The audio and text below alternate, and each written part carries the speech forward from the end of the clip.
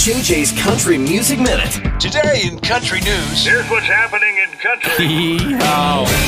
The Country Music Minute is brought to you by Rusty Eck Ford. A lot of your favorites in the country music world did not shy away from getting into the holiday spirit. Thomas Rhett and Shay Mooney made it a Mario Brothers Halloween. Bryan used the day to recreate his arrest from Oklahoma earlier this year. Jelly Roll's wife, Bunny XO, kept things spicy with her costumes. Luke Bryan was Little Red Riding Hood, and the Aldeans got everyone talking with their skit full of political digs in a mock debate between Joe Biden and Donald Trump.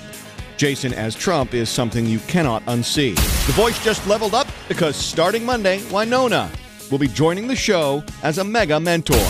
And Morgan Wallen, in a tux with his new I just walked off the set of Top Gun haircut, popped up as a groomsman at not one, but 2 weddings recently, and fans cannot get enough. More country music news at KFDI.com and the 101.3 KFDI app.